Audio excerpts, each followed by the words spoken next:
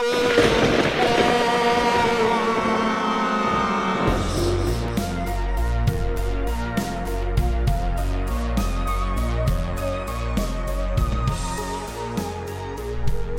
and welcome to another edition of Dead Bites, hosted by me, Ian Todd, from the Won't Stay Dead podcast.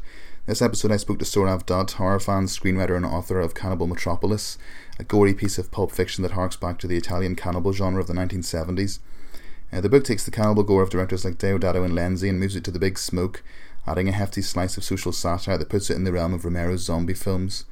There's a lot of Fulci-style gore too, and it will certainly please anyone with a love for the Italian exploitation cinema of the video nasty era. Cannibal Metropolis has received praise from the likes of Eli Roth and Lloyd Kaufman, and a quick scan of its Amazon reviews reveals just how shocking and gory the book is. One reviewer described it as fast-paced, action-packed and well-written, with a gut-munching mix of politics, gore and action. I started off the interview by asking Sourav how the novel came about. It was the buzz around the Green Inferno that got me thinking about this, Cannibal Metropolis. But the real genesis of it was Ruggero Deodato had thought about an idea called Cannibal Metropolis many years ago, and he had thought about updating his original story to an urban landscape, and he had left it at that. There were no more descriptions about it. You could maybe hear about it on Fangoria and stuff, but it was literally a sentence, and I thought at the time that would be a really interesting idea. And then that died, it never got made, and then the Green Inferno was getting completed, and it got me sort of thinking more about the cannibal genre again. So I rewatched Holocaust and I rewatched Cannibal Ferox, which isn't as good. I think a lot of people would agree with that. But it got me thinking about the genre, and I just started putting paper to pen. And the real inspiration was there was a news story of two tourists who went to French Polynesia, to a remote island, for a holiday. Newly engaged or married, something like that, and they went off with a tourist guide to show them around the forests and the jungles and to go on a goat trail. Basically, turned out that this guy was actually a descendant of an ancient cannibal tribe, and he had the tattoo markings all over his body. And he attacked the couple. He cannibalized the man, and he locked up and chained up the female. She didn't know that the fiancé was going to be cannibal food, basically. She managed to amazingly escape, and that story set the scene for me. And I read that and I thought to myself, this was amazing. It's happening today. And I had in my head a story of a cannibal story, because that doesn't get enough time in horror movies these days, the cannibal genre generally. But I'd always wanted to do something, a sort of zombie updated Dawn of the Dead type story that's relevant to today's political climate, today's geopolitical world. And I thought, well, why not marry the two together? So the beginning of the book, as you know, starts off in total Green Inferno, cannibal, Holocaust mold, and it's based on that story about the couple who got attacked. And then I sort of thought, well, let's mix it up with something political, and that's where the Dawn of the Dead idea came. Mixing Occupy Wall Street with an idea about, can you imagine if these cannibals creatures ran loose on New York City in Times Square, and how would it's a sort of backlash, it's a blowback from a military campaign. So as you know the story, they use this cannibal attack because in the story the attack is on a senator's daughter who survives, and the senator is a gung-ho, real crazy Republican type, which we're seeing today. We've got Donald Trump, who's someone who would easily nuke someone just for the hell of it if he could. And we've got this gung-ho senator character I had, and he thought, well, we're currently waging a war in Syria. Why don't we use some cannon fodder? And he tries to raise the jungle with some phosphorus gas, but that only ends up creating these hybrid creatures. It doesn't kill the cannibals. So basically, the military take the cannibals. They decide, let's use them as creatures to use in Syria. But in the interim period, they escape and they run riot. So basically, I wanted to put together the two genres, but the initial inspiration was that cannibal story I read. And I read that there's been another attack in another French Polynesian island not too long ago. The actual opening of the book is very different to the rest of it. I think there's, when you kind of read that opening chapter and you get the description of the woman being kind of chained up and captured, it really does give you that kind of that sense, that kind of feeling that you get from the Italian cannibal films, and it's actually incredibly shocking. But then once you kind of move beyond that, then it does kind of become almost like, like a kind of classic zombie film, like in the kind of Romero style, scientists versus military. But that opening scene, I mean, it's absolutely horrendous, isn't it? Yeah, I mean, it. I took the inspiration, like I said, from the story, but I didn't have a lot to work with. But I had always wondered, because what I thought about how about basing the entire book in the jungle, but then I thought, well, that's been done before, and with the Green Inferno coming out, it's not something I want to just retread. But what I really, as I was writing, I remember, because I'm quite a big Deodato fan, and I love Cannibal Holocaust, and as you probably know, and a lot of your listeners know, there was a piranha scene cut out of the film, filmed, but not left in the movie. I'm not sure what happened to the material. But all you know is this very basic information about a guy who's he got his leg chopped off in some sort of botched amputation, and they lower him into this swamp full of piranhas, and that's all you know, because there's some pictures of it on the net, but no one really knows much about it. And I thought it'd be really a great homage, basically, to write a scene that mirrors that, and a lot of people have given me positive feedback about that. It sort of revisits that classic film, and it brings to life something that they'll never be able to see. But yeah, I wanted that first scene to really set the pace for the story, just adrenaline-filled, extremely gory, no holds barred, high suspense. So that's how I wanted to start the book, and I think I kept it going.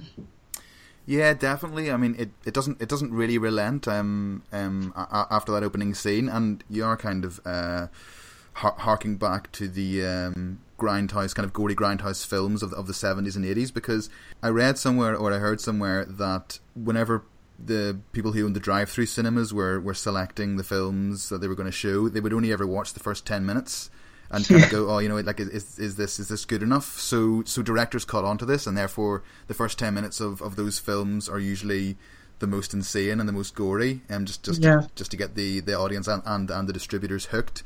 I mean, like, was that kind of an intention of yours? To within the first chapter, the reader has absolutely no doubts as to what the rest of the book is going to be like.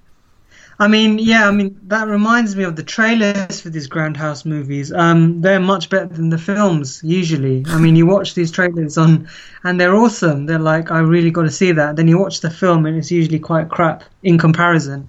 But with this, I thought to myself, people who love this genre, they will love that first chapter, because I, as a horror fan and of this genre, want to see the sort of stuff I was writing about. I wrote it as a fan of these movies, and that comes across. Even some of the characters, they're nice little winks to horror icons. There's characters like Senator Henriksen, which is Lance Henriksen, basically. Mm-hmm. And then there's like a character called Dr. Lee, who is pretty much Christopher Lee. But I wrote it as someone who loves these films, and for readers who will pick up on all these things. They'll pick up on all the nods, they'll pick up on all the love, the gore, and everyone has appealed that they thought it would go, that the gore would stop, but it kept coming and it kept getting worse and worse and, pushing the boundaries. And I thought, I've only had one guy ever come to me and he said, this is too mild. And I thought to myself, you're probably the kind of guy that thinks the guinea pig films are mild. You know what I mean? Because everyone else, even hardened horror fans, they're like, yeah, you really pushed the boat. So I'm glad I did that. Yeah, I actually noticed the tributes to the other characters. The other two I noticed were Saxon and Englund. Yeah. Englund's obviously Freddy Krueger. Robert Englund. Robert Englund, yeah. And is Saxon supposed to be John Saxon? That's right, John Saxon, and then there's a military character called Biehn, who's Michael Biehn from the Alien movies. Brilliant. The main character, some of the CEOs, there's a female character you come across later. She's called Faye. My visualization of her was Faye Dunaway, the actress. I just visualized this very well-kept, sort of Southern belle, arrogant type of woman. Yeah. I thought that was a reference to Faye Daniels, the character in Cannibal Holocaust. No, good nod, but no, it was Faye Dunaway. I based it on Faye Dunaway. But then there were other characters, like there's a character called Karloff. It's obvious who he's supposed to be. But yeah, I just wanted, and I thought to myself that people who are going to be reading, you can tell by the cover that this is pretty much, this is not to be fucked with type book. But I thought that if I were to pick up this book based on that cover, I don't want to be disappointed. So that's why there's I throw the kitchen sink at it gore-wise, and I don't relent, because that's what I want to read. But you don't watch, there's people who Cannibal Holocaust. There's so many people who say these animal killings are disgusting, but they still go out and buy the uncut version. And it's just like me. I watch it.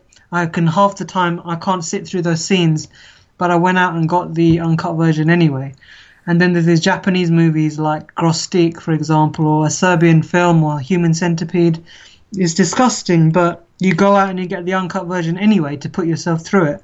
And that's the sort of person I was writing for. The sort of person who, how far can a rape scene with a zombie go? Well, let's find out. That's what I was sort of trying to do.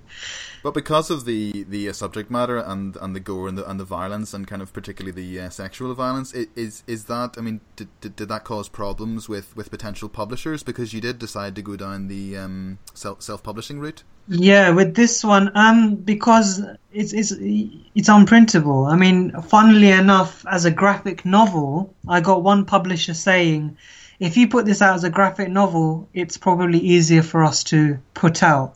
But when you describe it in this way, you are, especially in this country has a huge problem with sexualized violence.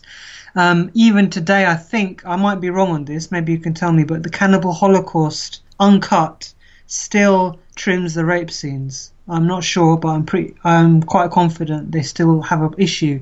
England, UK still has an issue with sexualized violence. So they were like, if you are going to go this far and you're going to write all this stuff, you are running the risk of sexualizing the violence. So I thought to myself, well, I'm not cutting anything. And I'm one of those people, I'm a bit of a control freak. I don't like editing anything because someone tells me to. So I had to go down that route. But you can tell by the cover. The cover is done by an artist through Anchor Bay, the studio who puts out loads of our favorite horror movies. Yeah. So he's from Anchor Bay, and Eli Roth found out about the book, and the organization that he runs, one of his production houses, requested it, and he's got a copy of the book. Lloyd Kaufman, who's done the Troma movies, he read about it, and he was like, I've got to read this as well, so sent it to Troma Towers. But yeah, I had to go down the indie route on this, only because the stuff in there is just, it's too graphic. But if you write it as a novel, they have a problem with it. If you write it as a graphic novel with pictures, it's suddenly not so bad. Don't ask me why they don't have a problem with that, but censorship in this country, you know how it is. Is there a body that regulates literature in the same way as the BBFC? Because I was going to say, you just as videos kind of in the early 1980s in the UK got beyond the BBFC loophole, literature. They will, yeah. I mean that they use that term morally corrupt, or if they want, they can stretch that out to literature. I mean, obviously books like I don't know, Birth of a Nation and Catch-22 and Catcher in the Rye, they all fell foul, but that's usually in the US. But in this country, I'm sure stuff like The Story of O or Lady Chatterley's Lover, they all had their issues. But yeah, I don't know, I'm not aware of any legislation, but if something got popular enough, and if I had gone down the publishing route and this had gone into, say, W.H. Smith's, and someone picked up on it and the stuff that's in there, I'm sure I would have had issues with somebody. There's no sure. way they would have put it into a mass publishing house. Absolutely. Which I'm proud of, by the way. Good to hear. The other most kind of notable aspect of the book is that it's clearly a satire of the War on Terror, particularly the depiction of Muslims in the mainstream media. Yeah, I mean, all of that is relevant. I mean, as I was writing it politically, this is all against the backdrop of what's going on the other side of the world. And for me, good horror is always far deeper than what's on the surface. Even adrenaline junkie splatter, like you don't watch a Romero movie and you don't walk away from... All Romero films have a deeper context. That's why they're so powerful, especially to us horror fans.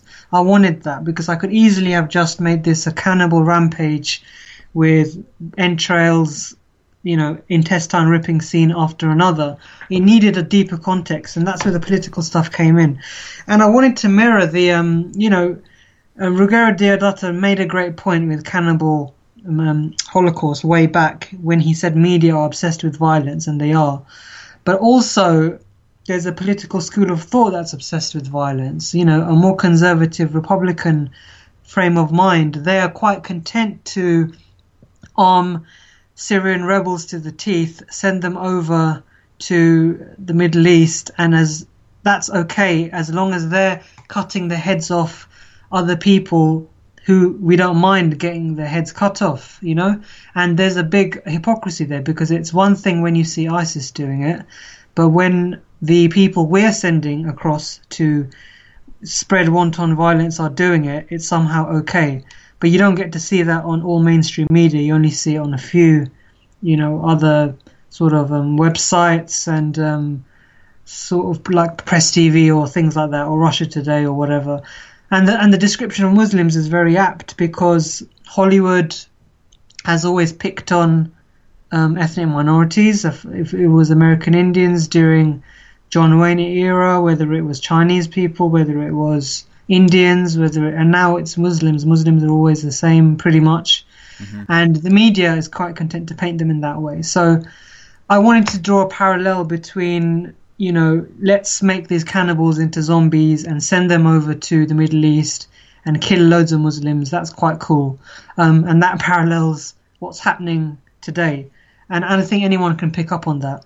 And a lot of the context about... There's periods in the book that are like transcripts from news shows, which I thought was a really cool idea, because if you watch Fox News, I mean, thank God we don't have Fox News here, but if you were to watch Fox News or any of these really, really crazy right-wing American publications, and you watch their debates, and you watch them debating about anything, the stuff they talk about is straight out of a Hollywood script. And that's what I wanted to mirror. The way these people talk about war, it's as if they're talking about the next Transformers movie. It's like there's no consequence to it. They don't care about the bloodshed. And until you've seen it, you don't believe it. So I wanted to get that across in the book. And people, the US readers, have always commented to me that it doesn't seem sort of... it's a caricature and it's satirical, but they know full well what it's referring to. With us... Here in England, in the UK, they're a lot more conservative, but you've probably seen in the last few months that even our conservative media are saying a lot of horrible things about Muslims. So it's catching on. Yeah, definitely. I mean, there's definitely a worrying kind of trend developing in British media, where even the BBC are kind of becoming that way, and it's incredibly worrying. I mean, one of the great moments in the book is kind of the depiction of the anti-war movement and how the anti-war movement are just completely vilified, and if they're against the war and they've got a Muslimy sounding name in inverted commas. That's it. Yeah, exactly. So there's a main character in there because there's a scene where they get stuck in the headquarters of the bank, which is very much like getting stuck in the mall in Dawn of the Dead. And one of the characters, who is an Occupy character, is a Muslim. And while they're in there, they turn on him simply because he's an anti-capitalist Occupy pro-Occupy movement guy, and 2, he's a Muslim. So they pick on him for that, and he's as good as a sacrificial lamb to allow the other guys to escape. So yeah, I did want to highlight that. What was the process of writing the book? I mean, how long did it take you? And specifically with regard to the gore scenes, I mean, were they difficult to write? They were difficult to write. I mean, you could read that book and you'd probably think I'm one sick MF because there is some disgusting stuff in there. But I'm one of these horror guys fans who I'm not desensitized to the point where I can find, like, for example, I watched something the other day. It was In a Glass Cage. I don't know if you've seen that film. No.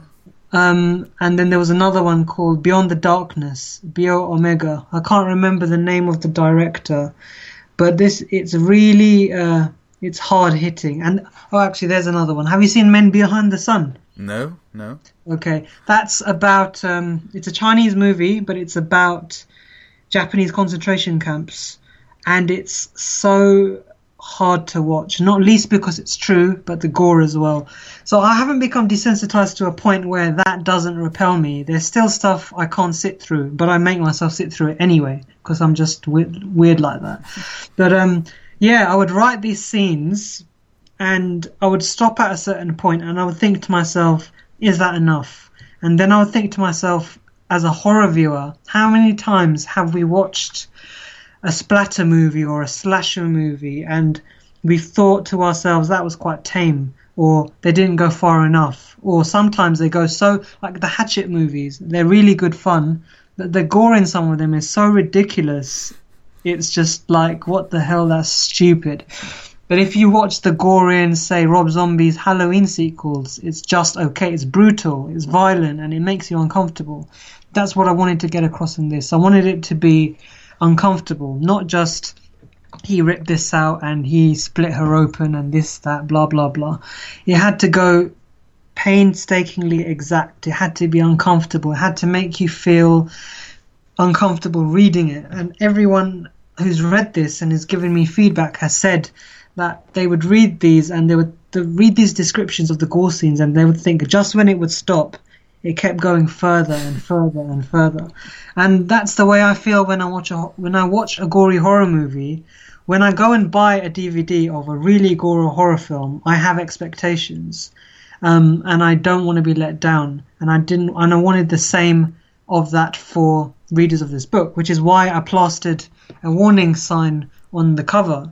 Because so many people, even you've commented this, that even with the warning sign in mind, they still weren't prepared for how extreme the gore and violence was. So they were difficult to write, some of these scenes. Some of the scenes were easy, like when people get their comeuppance, it's always great, like in Dawn of the Dead. I can't remember the name of the character, but it's always like in Jaws when Quint gets eaten by the shark. Part of you is sort of like, you deserve this, And so some of writing those scenes were easier, but when you're writing about like some of the female attack scenes, they were difficult to write. And a part of me worried that if someone catches on to this and they are angry about it, I don't really have a leg to stand on because they are quite sadistic. And I knew when I was writing them that they were sadistic, but then I always thought to myself, I'm writing this for my audience, and my audience are people who are sadistic sometimes. They get the guinea pig films, they get the guinea pig box set, they go and get Ichi the Killer uncut, things like that. And those are the sort of people who I wanted to read this and think, wow, even I was blown away by this. Did you have any problems when kind of members of your family or your friends read it, with regard to the violence? Family don't know about it. I just told them don't even bother reading it. And friends, I have a little horror fan club friend base. They were like, we knew you had it in you. They weren't surprised because every now and again we always sit down and we watch I Spit on Your Grave and stuff like this. So they know full well what I'm capable of. But I hadn't pushed myself to do something, because this is my second horror book. The first was a book about, it was sort of more about satanic worship and background. This was full out, balls to the wall, cannibal zombie genre. So no, but I wanted really to get feedback from strangers or people I've not met, and it's them that everyone's commented on the cover. They love the cover, which I'm happy about, because we put a lot of effort into that. And they always want to read the book, and when they do read it, they always say, yep, this is just like a Lucio Fulci film. When you've seen The Beyond or you've seen City of the Living Dead, you notice the way Fulci, or Zombie, the way Fulci goes through his gore scenes, they don't stop. It's like, oh, they're going to do this, and then they're going to do this, and House by the Cemetery, oh no, they're not going to do that, but then they do that, and then it keeps going and going and going. That's what I wanted to portray in the book. I wanted to get that feeling that you get when you watched Fulci's movies. You were thinking, no, he's not going to do that. And then, yeah, they do that. The zombie does this to the woman, or the eye is splintered in this way. Or have you seen City of the Living Dead? Yeah, I have, yeah. So you know the scene where poor Bob gets his, I can't remember, he gets a bandsaw through his head or something. Yeah, he has like a drill, I think, yeah. That's it. So I'm sure when you were watching that film, you were thinking they're not going to show all of that, and they did. They showed all of that. So, and it's like in the tarantula scene in The Beyond or stuff like that. I wanted to just push it. But the answer to your question is that friends and family would be too horrified.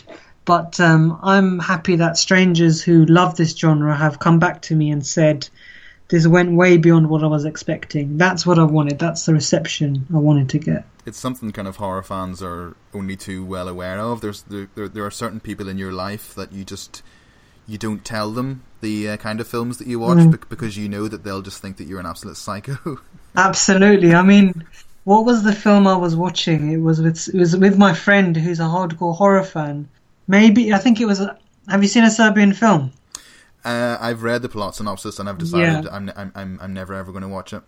Exactly. But guess what? There's an uncut version, and there's a scene. I'm not going to describe it now, but there's a scene with a baby, and it's sick. And my friend turned to me after we'd done this film, and he watched this film, and he said, "Who thinks up these things? Who films these things? Who actually thinks about them?" And it's true. Who thinks about these things? And there was stuff in my book where I had to reach deep inside into some dark place to dream up these things. And I'm not some crazy guy that just watches horror movies day in, day out. I watch a lot of different stuff, but I wanted to confront that side of me, because every horror writer obviously has a dark side, and we go into that place. I wanted to go into that place and see how far I could reach deep in, and it seems that obviously there is a part of me that loves this stuff quite deeply, and I managed to pull it out. You certainly did. I mean, can we expect a follow-up? I mean, would you extend it to a trilogy, or have you any plans to do that? Well, I would. I'm currently writing something called The Devils, very slowly, which is, I would say this is going to be quite like The Beyond, City of the Living Dead, that sort of stuff. It's based on a satanic story, and it's going to be having a lot of gore in it. So it's going to be pushing the boat out, but it's not going to be zombies or cannibals. It's going to be based. I'll give you a very basic sort of outline. It's that you've got a paranormal investigator, researcher. He goes to a haunted castle, and he's an atheist. He doesn't believe in this stuff. He's doing it purely for scientific reasons. And he plays this, he's basically there to record voices, so-called voices that he hears, and he hears them, and he's trying to analyze them scientifically, and it's a bit of Evil Dead in there. He plays them back, and as is usually the case, there's a burial ground nearby, and lots of shit starts.